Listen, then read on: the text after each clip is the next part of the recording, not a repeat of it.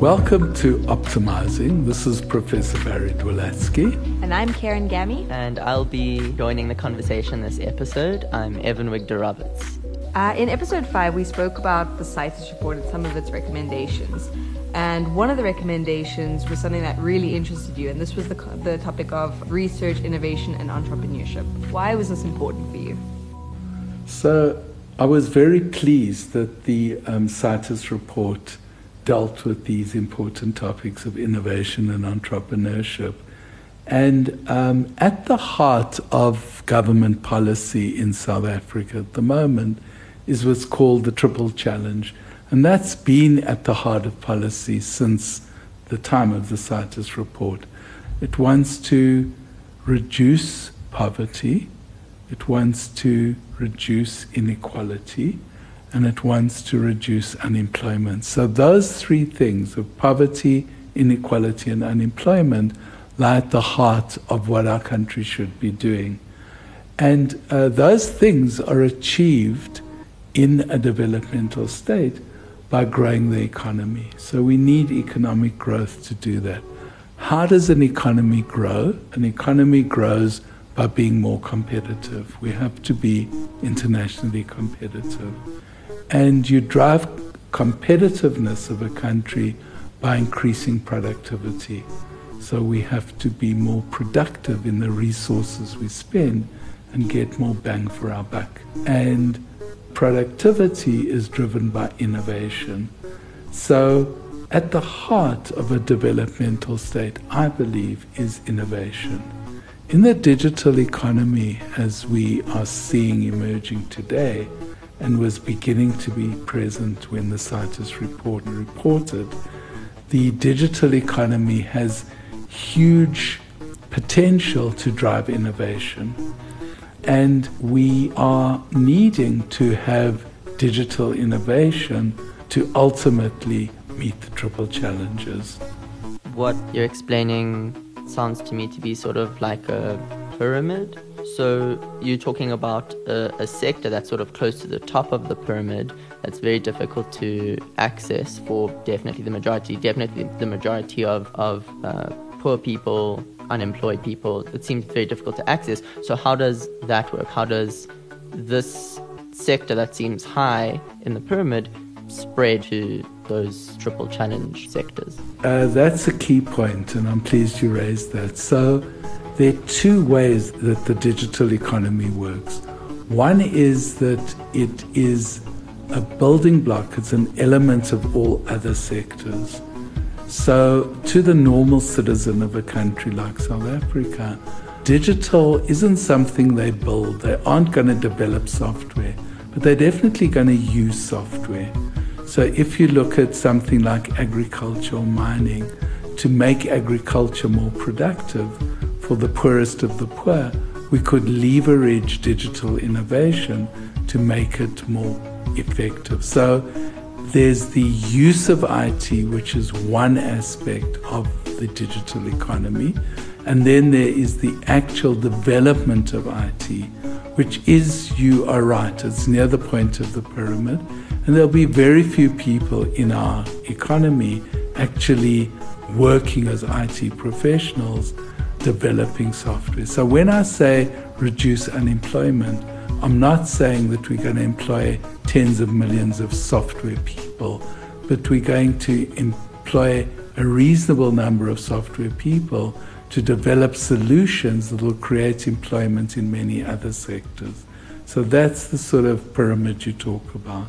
Yeah, I think something else that's also really interesting is almost how you close that loop. So as much as the vast majority won't necessarily engage firsthand with software dev or like software creation, they will invariably at some point engage with the byproduct of software, which is data and data privacy. And unless there are people firmly working towards protecting data privacy and creating policies and infrastructure to make sure that that is a human right, that's also how this thing comes crumbling down. It's just if you don't have laws in place to protect people. Absolutely. So there's plenty more than the purely technical. There's a whole lot of legal, ethical, and other bits to the digital economy. But I think at the heart of my thinking about the CITES report was how do we leverage the digital or the IT industry at the time, it was called, to help to drive productivity, which then drives growth, which then deals with the triple challenge in our economy. And so you spoke specifically about the digital economy and obviously innovation, but how does digital innovation work? So I've thought a lot about this, and digital innovation is in a way different from other types of innovation. So firstly, let me define innovation. There's a definition that I really like, and it says there's invention and innovation. And invention is coming up with a new idea, and innovation is applying that idea and seeing impact from that idea. The nature of invention and its relationship to innovation has a lot to do with finding new solutions to real problems. So for real innovation, for real invention, you would want to really have a close relationship between people who see problems and then those who can use the tools that they have at their disposal to find solutions to those problems. Call that research, and call it not blue sky research, but real research that looks for problems, finds solutions, and then innovation goes a step further. Now, digital innovation is interesting because it can be represented as a picture, and I'll try to describe the picture because this is a podcast. So think of a triangle, and the triangle in digital innovation has at its three corners, firstly, learning. So you learn new things. In the digital world, as you know, we're always learning stuff. So it's about learning. When we learn things, if we are innovative and if we see problems, we can take what we learn and apply it to a problem. So call that ideation. We come up with ideas based on the things we've learned. And then the third corner of our triangle is business model development. So you say, we've learned something new, we see a problem that there's something new can solve, and we get an idea, and then with that idea we think of how we can develop some business model or some way to take it out in society and make it real innovation. So that's the triangle, and it's not happening in a linear way. It all happens together. To just complete the picture, flowing out of the triangle is another block in my picture, and that block is called commercialization. So we've got a business idea, but then we take that idea to market, and then there's something new out there. But then the magic of this model happens because we have a feedback loop. So coming out of the commercialization, we go back into our triangle, and in that triangle there's something new. We need to learn about that. So there's more learning that happens. So this is the engine that drives digital innovation, and it's got two aspects to it. One is it's very rapid in the digital space. So we can go from learning something to an idea to some business model to something we commercialize in the matter of weeks or months. It's not years we're talking about it churning through this thing. And it's also potentially disruptive. So in the digital world, we see disruptive innovation, as we've seen. There are many models of that. So if you think of this as the engine that drives the digital revolution, it moves very quickly and it moves very disruptively. The question that I thought about when I thought of this model was, okay, so that's how it works, but where does this happen? Is it happening in large corporates, or does it happen in mom and dad's garage? And the answer is neither. So it's not happening in large corporates because it's disruptive and because it's too rapid. Business culture is very, very reluctant to deal with rapid innovation and disruptive innovation. So business culture tends to block digital innovation. It's not happening in mom and dad's garage as with Steve Jobs and Steve Wozniak and the Apple computer, because it's become a multidisciplinary thing. You usually need to have skills and inputs beyond what you're likely to have yourself. So where it's happening around the world are in spaces called innovation hubs or digital hubs.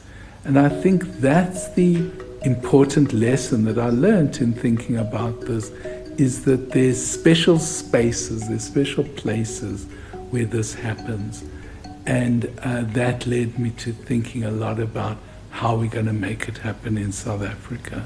I think that the idea of being disruptive has become very trendy. It's like a buzzword in I assume in the corporate space, in the commercial space. It's very the word disruptive. How do we be that's actually become a little bit of a trope. It's become overused. So externally they want to sell the image that they're being disruptive and innovating quickly and moving fast, but internally I assume they're resistant.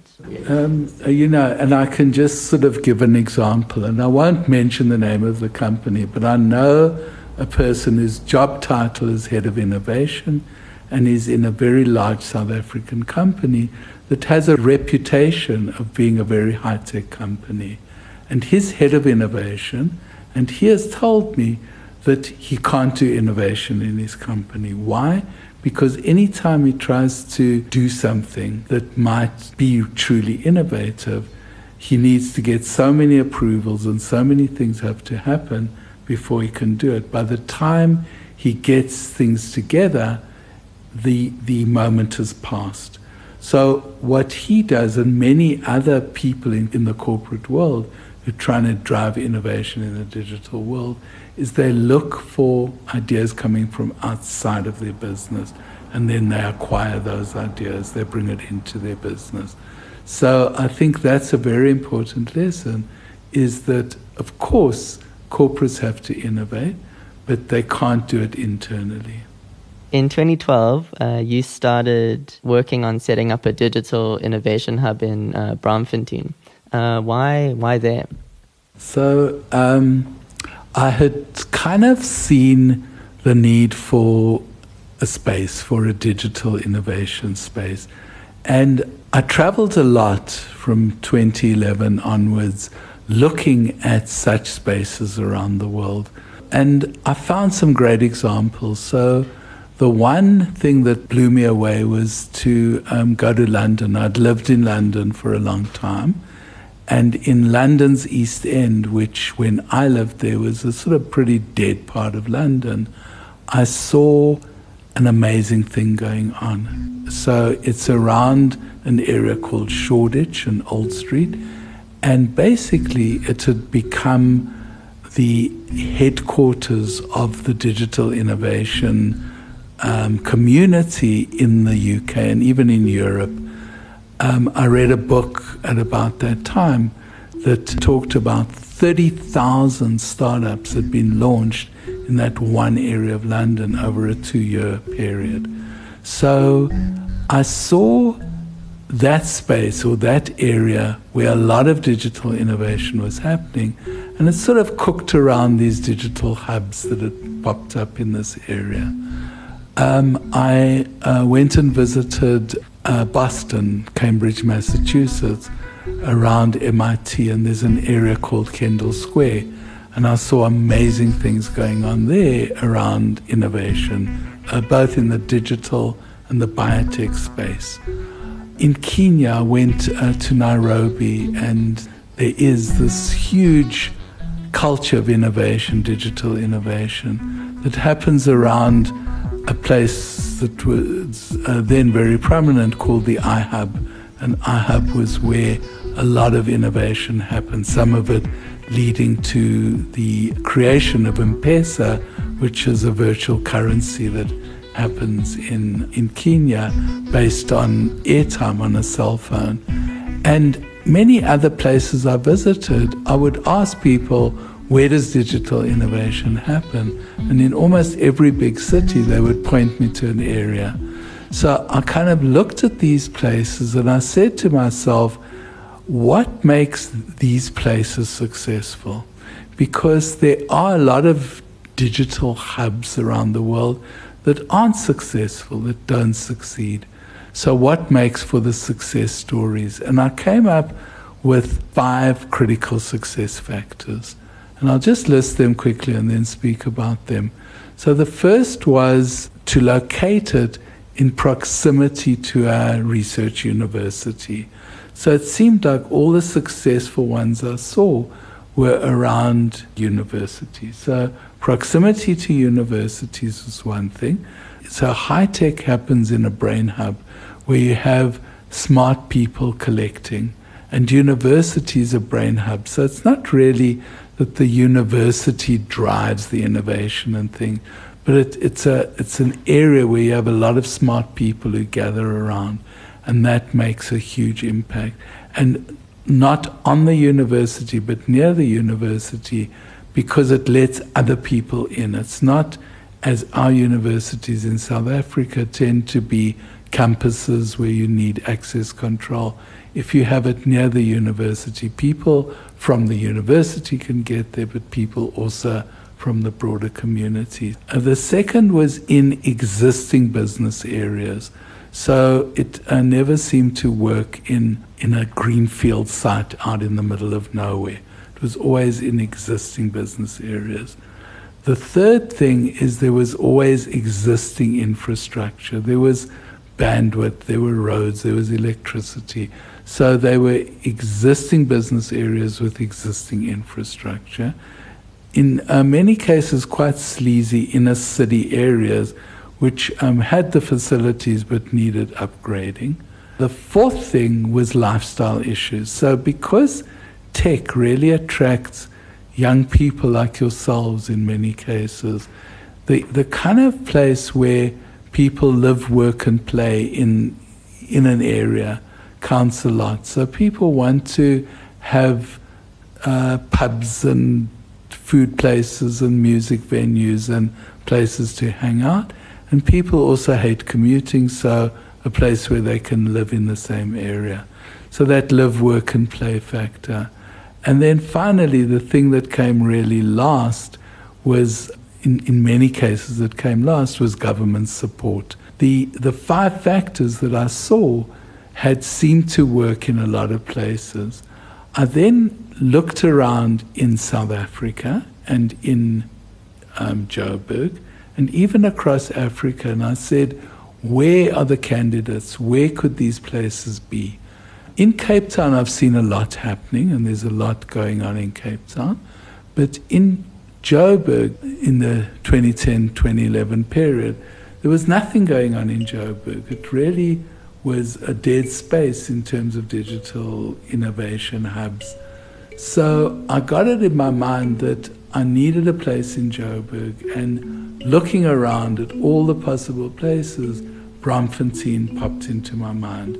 So it ticks all the boxes. It's close to not one, but 2 major universities, Wits and UJ.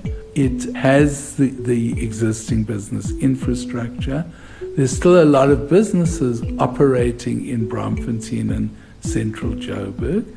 There are definitely, at the time I was looking at it, and I have to say, the one box that it didn't tick was the lifestyle issues. Because in 2010-2011, Braamfontein was pretty run down and dangerous. So it wasn't a place where people would work, live, and play. But as I was looking at this, things were happening in Braamfontein.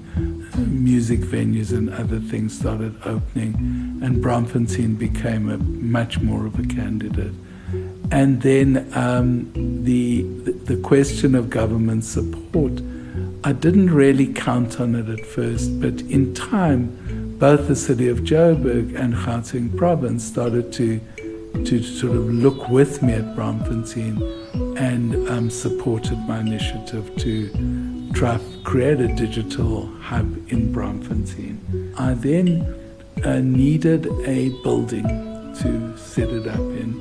And I started searching around in Braamfontein for buildings, and there are lots of derelict old buildings in Braamfontein. And then I spoke to Wits management and I said, has the university got buildings in Braamfontein? And the answer was yes, lots. And Wits had been buying up buildings in Braamfontein when property was very cheap. And we're sort of buying buildings and either renting them out or letting them stand empty to just have the possibility to expand the campus into Braamfontein or pull them down and build residences. So there were a lot of buildings around in Braamfontein. And in 2012, one of the Wits deputy vice chancellors took me on a walk around to look at some of the buildings, Professor Patrick Fitzgerald. And Patrick and I looked at this row of buildings in Jutta Street in Braamfontein. There were 5 buildings in a row spanning across half a city block, and it absolutely appealed to me. One of the buildings was an old nightclub, there was an old warehouse, there's an old office block, there's an old retail store. They were pretty sturdy old buildings, but were desperately in need of some repair and renovation.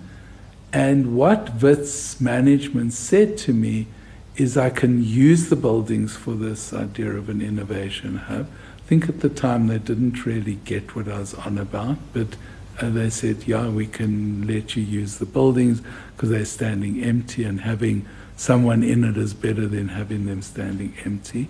But they said that no Wits resources, no Wits money would be spent on renovating these buildings.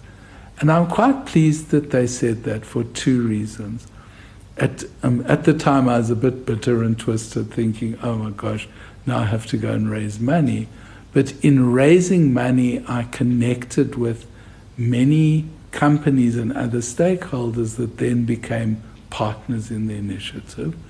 And an important thing that I realized a few years later when Fees Must Fall happened is that there was no question that students could ever say that Wits had spent money on renovating old buildings when they should have been putting money into student fees and other issues. So no Wits money went into it, but what Wits did do is they supported the project in principle. So I worked with the fundraising office, I worked with the Vice Chancellor's office to connect with various stakeholders that then came and put money into doing it. And I formed a group of strategic founding partners consisting of the likes of IBM, Microsoft, Cisco, Telkom, the airports company, believe it or not, MMI, and government through the city of Joburg, Gauteng province, and the Department of Science and Technology through the Technology Innovation Agency. So it created this ecosystem of supporters who wanted to see this thing succeed. The first question that came to mind when you were explaining the process and the timeline was about what Braamfontein was like 10 years ago versus how it is now. And now when I think of what that space is like now, it makes complete sense that something like this exists there. How much of a relationship do you think what the culture there is like now, with a lot of youth, a lot of bars, a lot of art galleries, etc., and the precinct? How do you think that relationship works? So, and I have to tell a story that I haven't told many people, but in about 2004, 2003, which was about 7 or 8 years before I started doing this, I was working on Wits campus, and Braamfontein was a pretty scary place generally. People went into Braamfontein because they had to, but there wasn't any nightlife or fun stuff going on in Braamfontein. A lot of empty buildings, a lot of people living on the streets, a lot of crime. And my bank was still in Braamfontein, and I had to go one day to collect something from the bank. And I parked my car near the bank, and I walked into the bank in Braamfontein and then came back to the car. And someone was hanging out around the car, thought he was a person wanting some money, And I sort of looked around at him, and I was kind of saying I didn't have any cash on me. And I suddenly saw that he had a knife in his hand. And without asking me for anything, without saying to me, give me your money, give me your car keys, lie down or run away, he just went for me with his knife. And he hit me in the chest with the knife. Luckily, the knife didn't penetrate me. It left a big bruise, but he didn't stab me, although if it had gone in, I might have died on the street of Braamfontein. So from that time on, until I started looking for buildings in Braamfontein, I didn't go into Braamfontein. I was too scared to go into the place. So I find it quite ironic that I now have this huge attachment and huge love for Braamfontein, because for many years it was a no-go area for me and for a lot of other people. So in the sort of 2000s, Braamfontein was a very bad place to be, but it still ticked all the boxes in my list of things that a good innovation hub would have. The only block, as I said, that it wasn't ticking was those lifestyle issues. And at the same time I was looking at these buildings, amazing things were going on. Some private property developers had started to renovate buildings. A lot of student housing was being developed in Braamfontein. Various galleries were starting to open and restaurants were opening. So it was on the rise. And I actually had meetings with some of the property developers in Braamfontein where we agreed to work together to raise Braamfontein. And I just have to say at this point that in my vision for Tshimologong, as we called it, and I'll talk about it in a minute, but in my vision for this innovation hub, I had seen in my mind's eye Braamfontein becoming the Silicon Valley of Africa. So I really had that vision. And what encouraged me in that vision was in Cambridge, Massachusetts, this area called Kendall Square, which is around both MIT and Harvard. And in the 1970s, Kendall Square was much like Braamfontein was when I was looking at it in the early 2010s. It was derelict. There were old, falling down buildings. People who took the subway to MIT used to phone campus security to meet them at the station to walk the 3 blocks to MIT because it was too dangerous to be there. When I went to Kendall Square in about 2011, 2012, it was like Santon on steroids. It was the most expensive real estate in America, and it had got there through this innovation activity. So it had really turned a huge corner and become a very desirable place because of this innovation culture. Just the one thought, and the thing that I told Wits management at the time was that a lot of property in Kendall Square belongs to MIT. And they had gone into big property development to build multi-story buildings, headquarters for biotech companies. And I heard that they were making more money from their property portfolio than from anything else. So their vision of what had happened in terms of Kendall Square's transformation proved a huge asset to MIT. And I hoped Wits would also see its investment in property in Braamfontein, giving them this huge portfolio of property that would bring other benefits to the university. It's looking like it's on track. All right, so you briefly introduced it, but how does Tshimologong work exactly? And tell us a little bit about the name too. So I got hold of these buildings, and then I had to raise money to renovate them. And we worked with, and when I say we, it was largely I, worked with a very good architect, a guy, John Jacobson, who's got a company called Metropolis from Cape Town. He's a Wits graduate, but John has a very good idea about how to work with old buildings. Before I linked up with John, I had a lot of discussions with other architects who looked at these old buildings and said, oh my gosh, let's pull them down and build a steel and glass structure and raise money to do that. And they told me that I should raise money to do that. And I was very attached to the idea of recycling old buildings. So for me, the beauty of having these old buildings was it created a sort of example of what we could do in inner city Joburg, of giving old buildings new life. So with a lot of help from John, the architect, and other people, Mark Seftel, for example, who set up Open, and his partners, we kind of came up with a concept of how an innovation hub should work. And the three factors that you try and make your buildings speak to are firstly flexibility. So there was a lot of thought into converting the space into very flexible space. The idea of openness, so you want to have spaces where people don't hide behind doors and walls, where there's a lot of glass and a lot of visibility, because that helps with the third concept, which is collaboration. So you achieve collaboration through having openness and flexibility. So if you've seen Tshimologong, and you have, what you'll see is that firstly we've taken 5 buildings and joined them into one space, which works really well.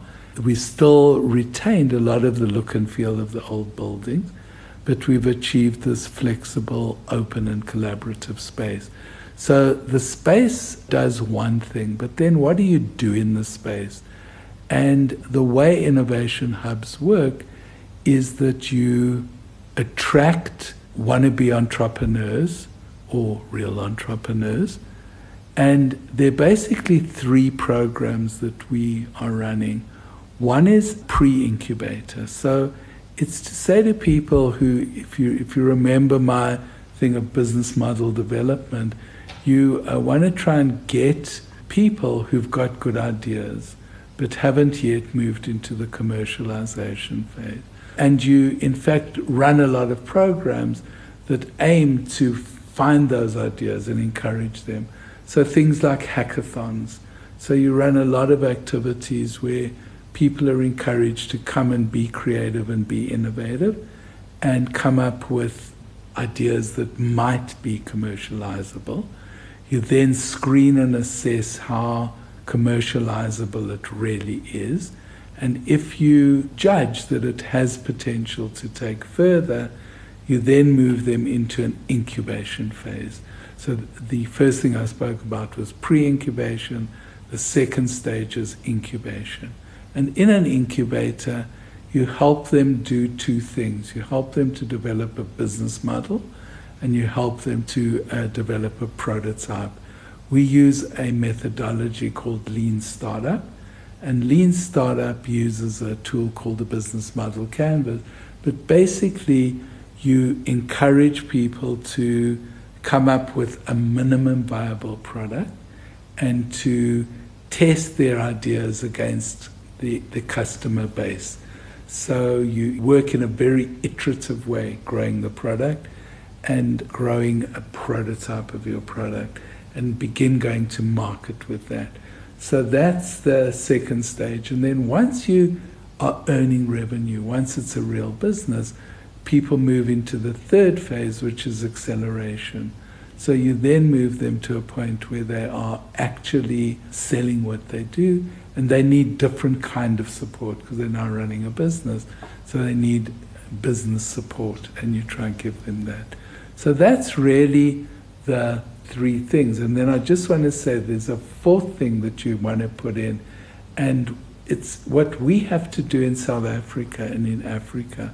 So comparing our innovation hub to ones in London and the US, the big difference is people come to us with great ideas, but they don't have the competence and skill to implement those ideas. So what we also run in Tshimologong, and I'll tell you why it's called Tshimologong in a moment, but what we run in our hub is a skills development program as well, which is separate from the university's skills program, but we help young people acquire digital skills in various ways. So there's a big skills academy as part of it. I was trying to think of an appropriate name, and a person working for me running our schools program, Xoli Mahlangu, I asked her what she would call it, and she went away and came back and said Tsimologong. And Tsimologong is a Tswana word that means a place of new beginnings. And it kind of really fits because it's a new beginning for Braamfontein. It's a new beginning for Wits because we've moved off the campus. It's a new beginning because it's about startups. It's a new beginning because it's about skills. It's a new beginning for Braamfontein and Joburg, which is trying to move into this digital space. So in many ways, the name Tsimologong really clicks well because it covers almost everything that happens. One of the things I might not have made completely clear is the relationship between the JCSE and the Tsimologong precinct.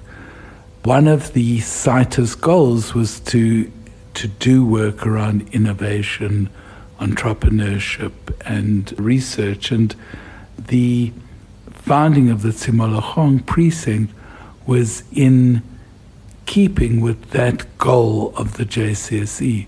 So I drove the establishment of the Tsimologong precinct as part of my activities within the JCSE.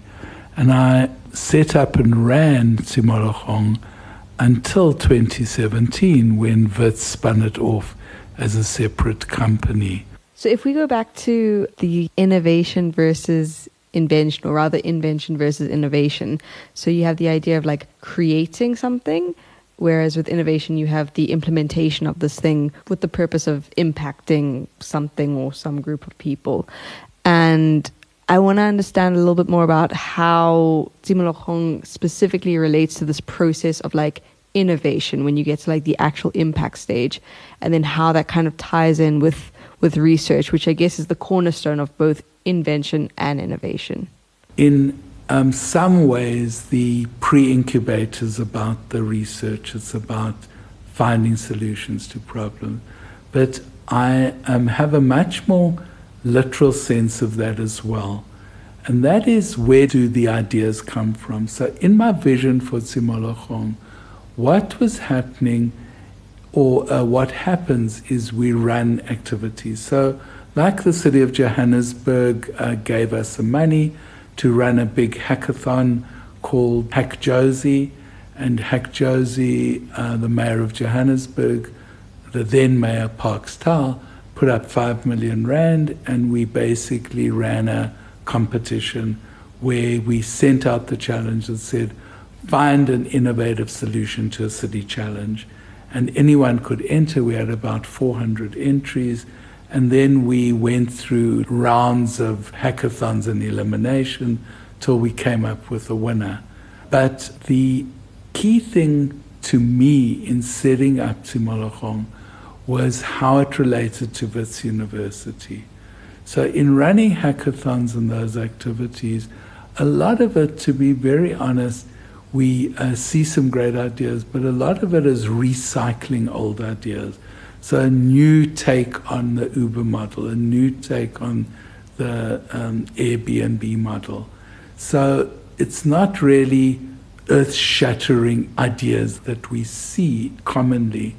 But if you go onto Wits University's campus and start looking at what happens in our research labs, you'll see there ideas that do shake the world. So there are things in our medical school, in our science faculty, in engineering, in commerce, in humanities. There's a lot going on that is really cutting-edge research. But it's not innovation in the sense that it's research without impact.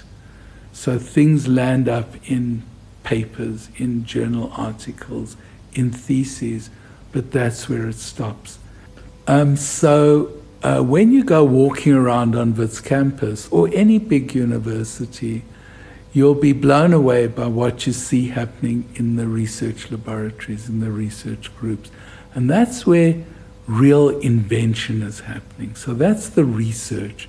But it isn't innovation in the sense that a lot of the things that happen at our universities isn't being commercialized, isn't turning into innovation in that it sees impact.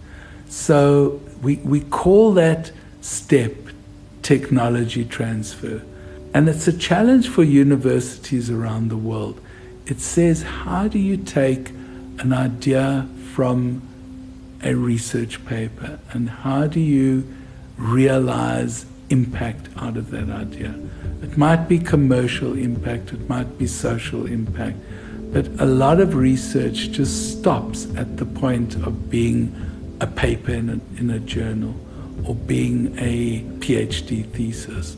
So what universities around the world have done is set up things called technology transfer offices. And WITS has one, and UCT has one, and all the universities in the US have tech transfer offices. The truth is that most tech transfer offices in the US and in South Africa have very little impact in terms of getting their stuff out. And I think it's because of the model they use. And the model, the classical technology transfer model, is step one, discover the IP, intellectual property. So they scout around at universities and they go and find valuable intellectual property happening in the research groups. In South Africa, I have to say that all intellectual property produced at a public university is by default a property of the state because we're state funded, but the university has the ability to do a deal with the researcher in terms of how much or what percentage of the license fee they gain or the equity of the startup form the university would keep. And I'll come back to that. But they go out and look for intellectual property. They then protect it. It's valuable intellectual property, so they register a patent, or a patent as the Americans call it.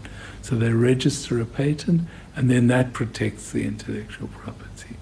What then happens in most technology transfer offices is the tech transfer officer takes that patent and goes around to companies and tries to sell licenses to that.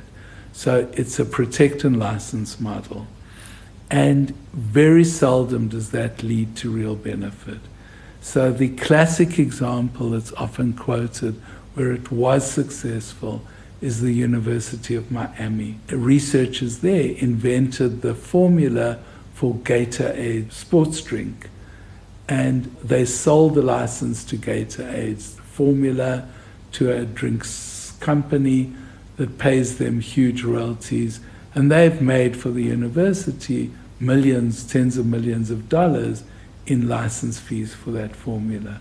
So that's a success story, but there are very few success stories in the US, in South Africa, in Europe.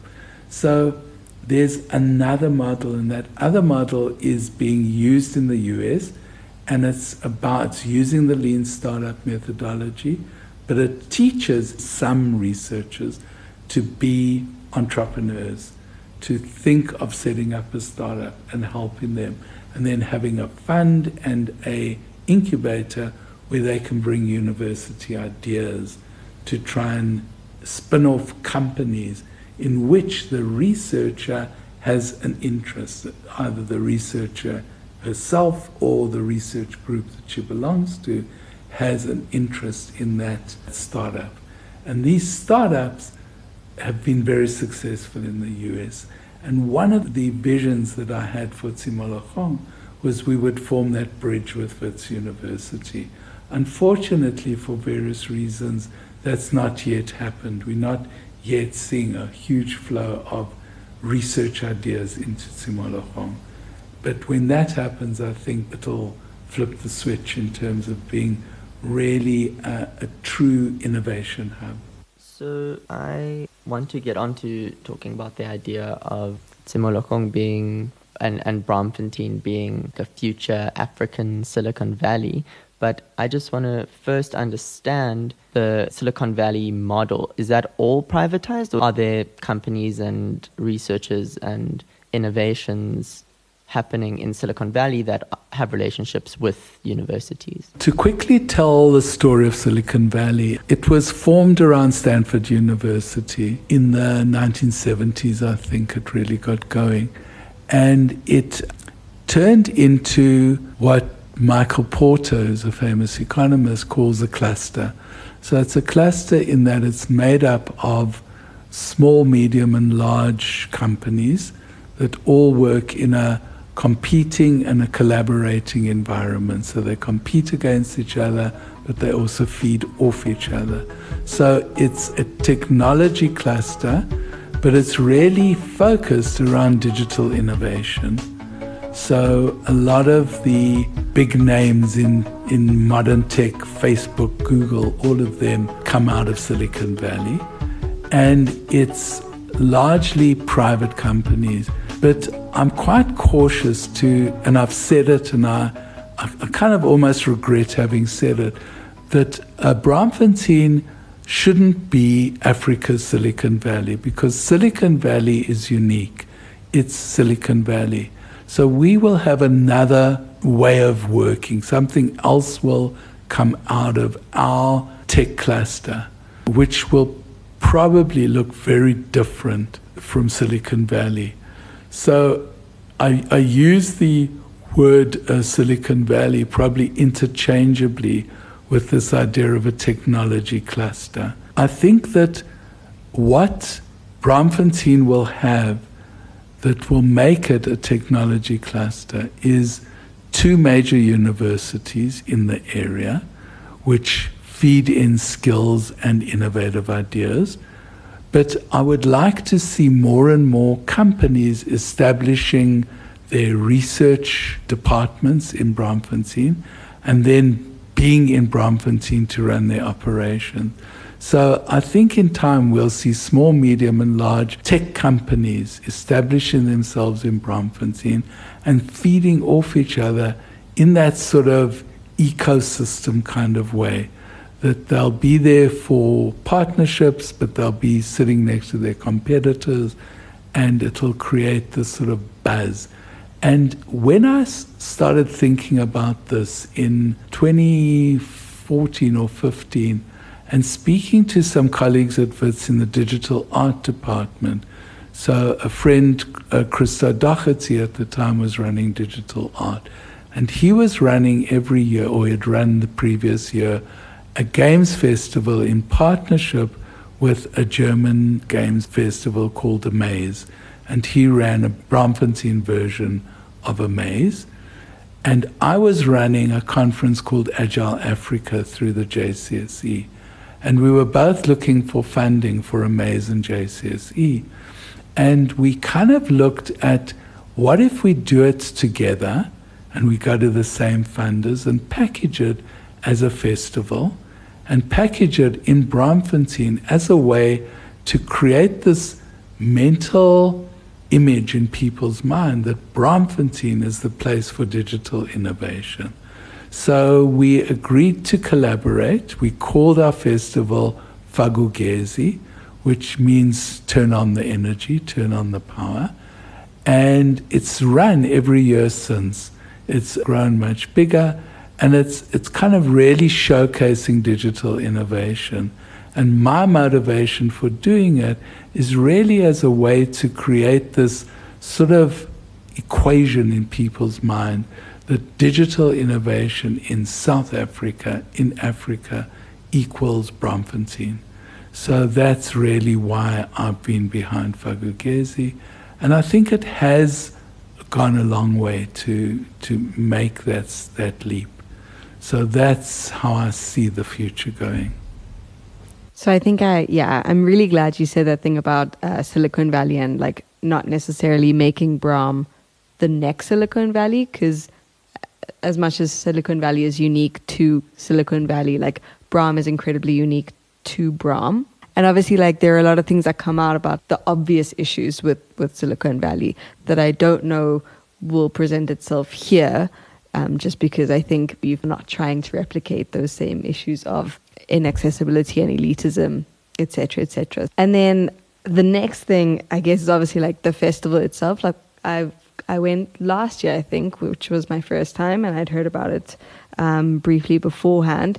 And the one thing that I really appreciated about it is that, like, so one, it is absolutely a festival, and like festivals can be overwhelming, and then it's also very like tech centric, which can also be overwhelming. And so like bringing those two things together and making it not overwhelming is an incredibly non-trivial task, but it absolutely does that. And I think half the beauty in it is that like you can be as involved as you want to be, and that's just like incredible. Yeah. So just a point to pick up on what you said is that diversity has been always at the heart of what I'm trying to do. So the way Tsimologong works is it's a community that's member-based. So people are part of that community, and if they work within the space, they pay a membership fee. But in the South African context, if you do that, and you say, well, you have to pay whatever, if it's 1,000 Rand or 4,000 Rand a month to sit there, you'll eliminate a whole bunch of people. So when we were looking at the sustainability model for Tsimologong, we said, yes, it'll be subscription-based or membership-based, but we'll go out to the sponsors and get sponsored seats. So in the first few years, we got 100 sponsored seats from the city of Johannesburg. So they said 100 people could come and sit there, and their membership would be covered by the city. And that's a very important principle. So when I was first thinking about it, in my mind's eye, I thought, if you're going to have it as a pay-per-play kind of thing, we'd have all the kids from the suburbs coming and sitting there and working on their innovations. And the kids from the townships wouldn't have access because they couldn't afford the money.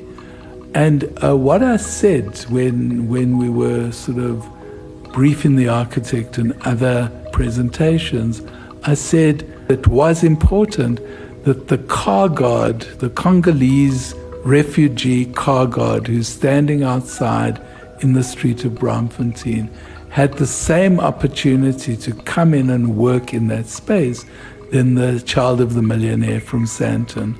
And in doing that, by bringing the Congolese car guard and the millionaire's child together in a collaborative project, we'll do innovation that would never happen otherwise. So to me, it's not just a political correctness and a feel-good factor of saying, let's create some bursaries for the poor. It's saying that by creating those conversations and making everyone feel an equal part of the community, we'll get innovations we wouldn't see otherwise. And we've already seen some of those examples. So I think it's very important, diversity. On Fagugezi, I think a big round of applause for Tegan Bristow, who took over from Christo and me as the curators of the festival. And she's taken it to new heights, and she's really found the funding, found the partners, and brought in such an amazing program of tech creativity. For example, she runs a residency where people from across Africa and across the world get an opportunity to come and sit in the Tsimologong environment for a whole month and work on a collaborative project, and sponsored by one of the embassies. But we've seen coming out of that real true innovation with an African context, and I think that's been the vision for it. It's not just another festival. It's not about making money. It's about creating the conversations, and Tegan's been brilliant at doing that. I think that was very well addressed. So it sounds like since you had the idea 10 years ago to where it is now, it's gathered so much momentum and the ball is really, really rolling. But what happens next? What is coming up? It's a living project. It's a living entity.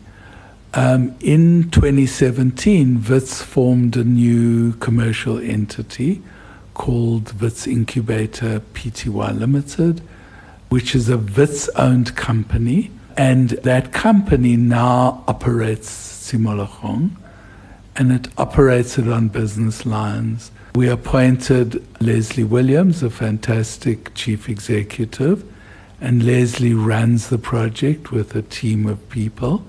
And my role is more on the visionary side, although, to be honest, I'm looking at other projects or looking at carrying the vision further, not just dwelling on the Tshimologong vision. So I think it's well-founded, it's in place. It'll probably move in ways that I didn't envisage. So it's got a life of its own. It was launched based on my vision, but my vision isn't something that's cast in concrete in its DNA, and it will move forward and do its own thing. I think that all the signs are there that the catalyst that we hoped Tshimologong would be. I never saw Tshimologong as the end of the story. It was always the beginning of the story. It is a catalyst, it is a seed. And what should happen now is people should look around the space where Tshimologong is and see other opportunities to move into that area and do their own thing. It might be WITS related, it might not be. It might be UJ related. It could be commercial companies. It could be people from other parts of the world come and set up things. But it now has to have a life of its own to try and move that area forward as a true technology cluster. So I'm not hanging on to it. I've handed it over to someone who I believe can carry it forward. And my role is now to look at other opportunities and other ideas. So I think it's where we are now, and I'm watching with interest how it moves forward. Thank you for listening to this episode of Optimizing. It was produced by Professor Barry Dwolatsky, featuring me, Karen Gammy. It was edited by Evan Wigdorowitz, music and sound design by Callum Cool, and the mixing was done by Joshua Clark.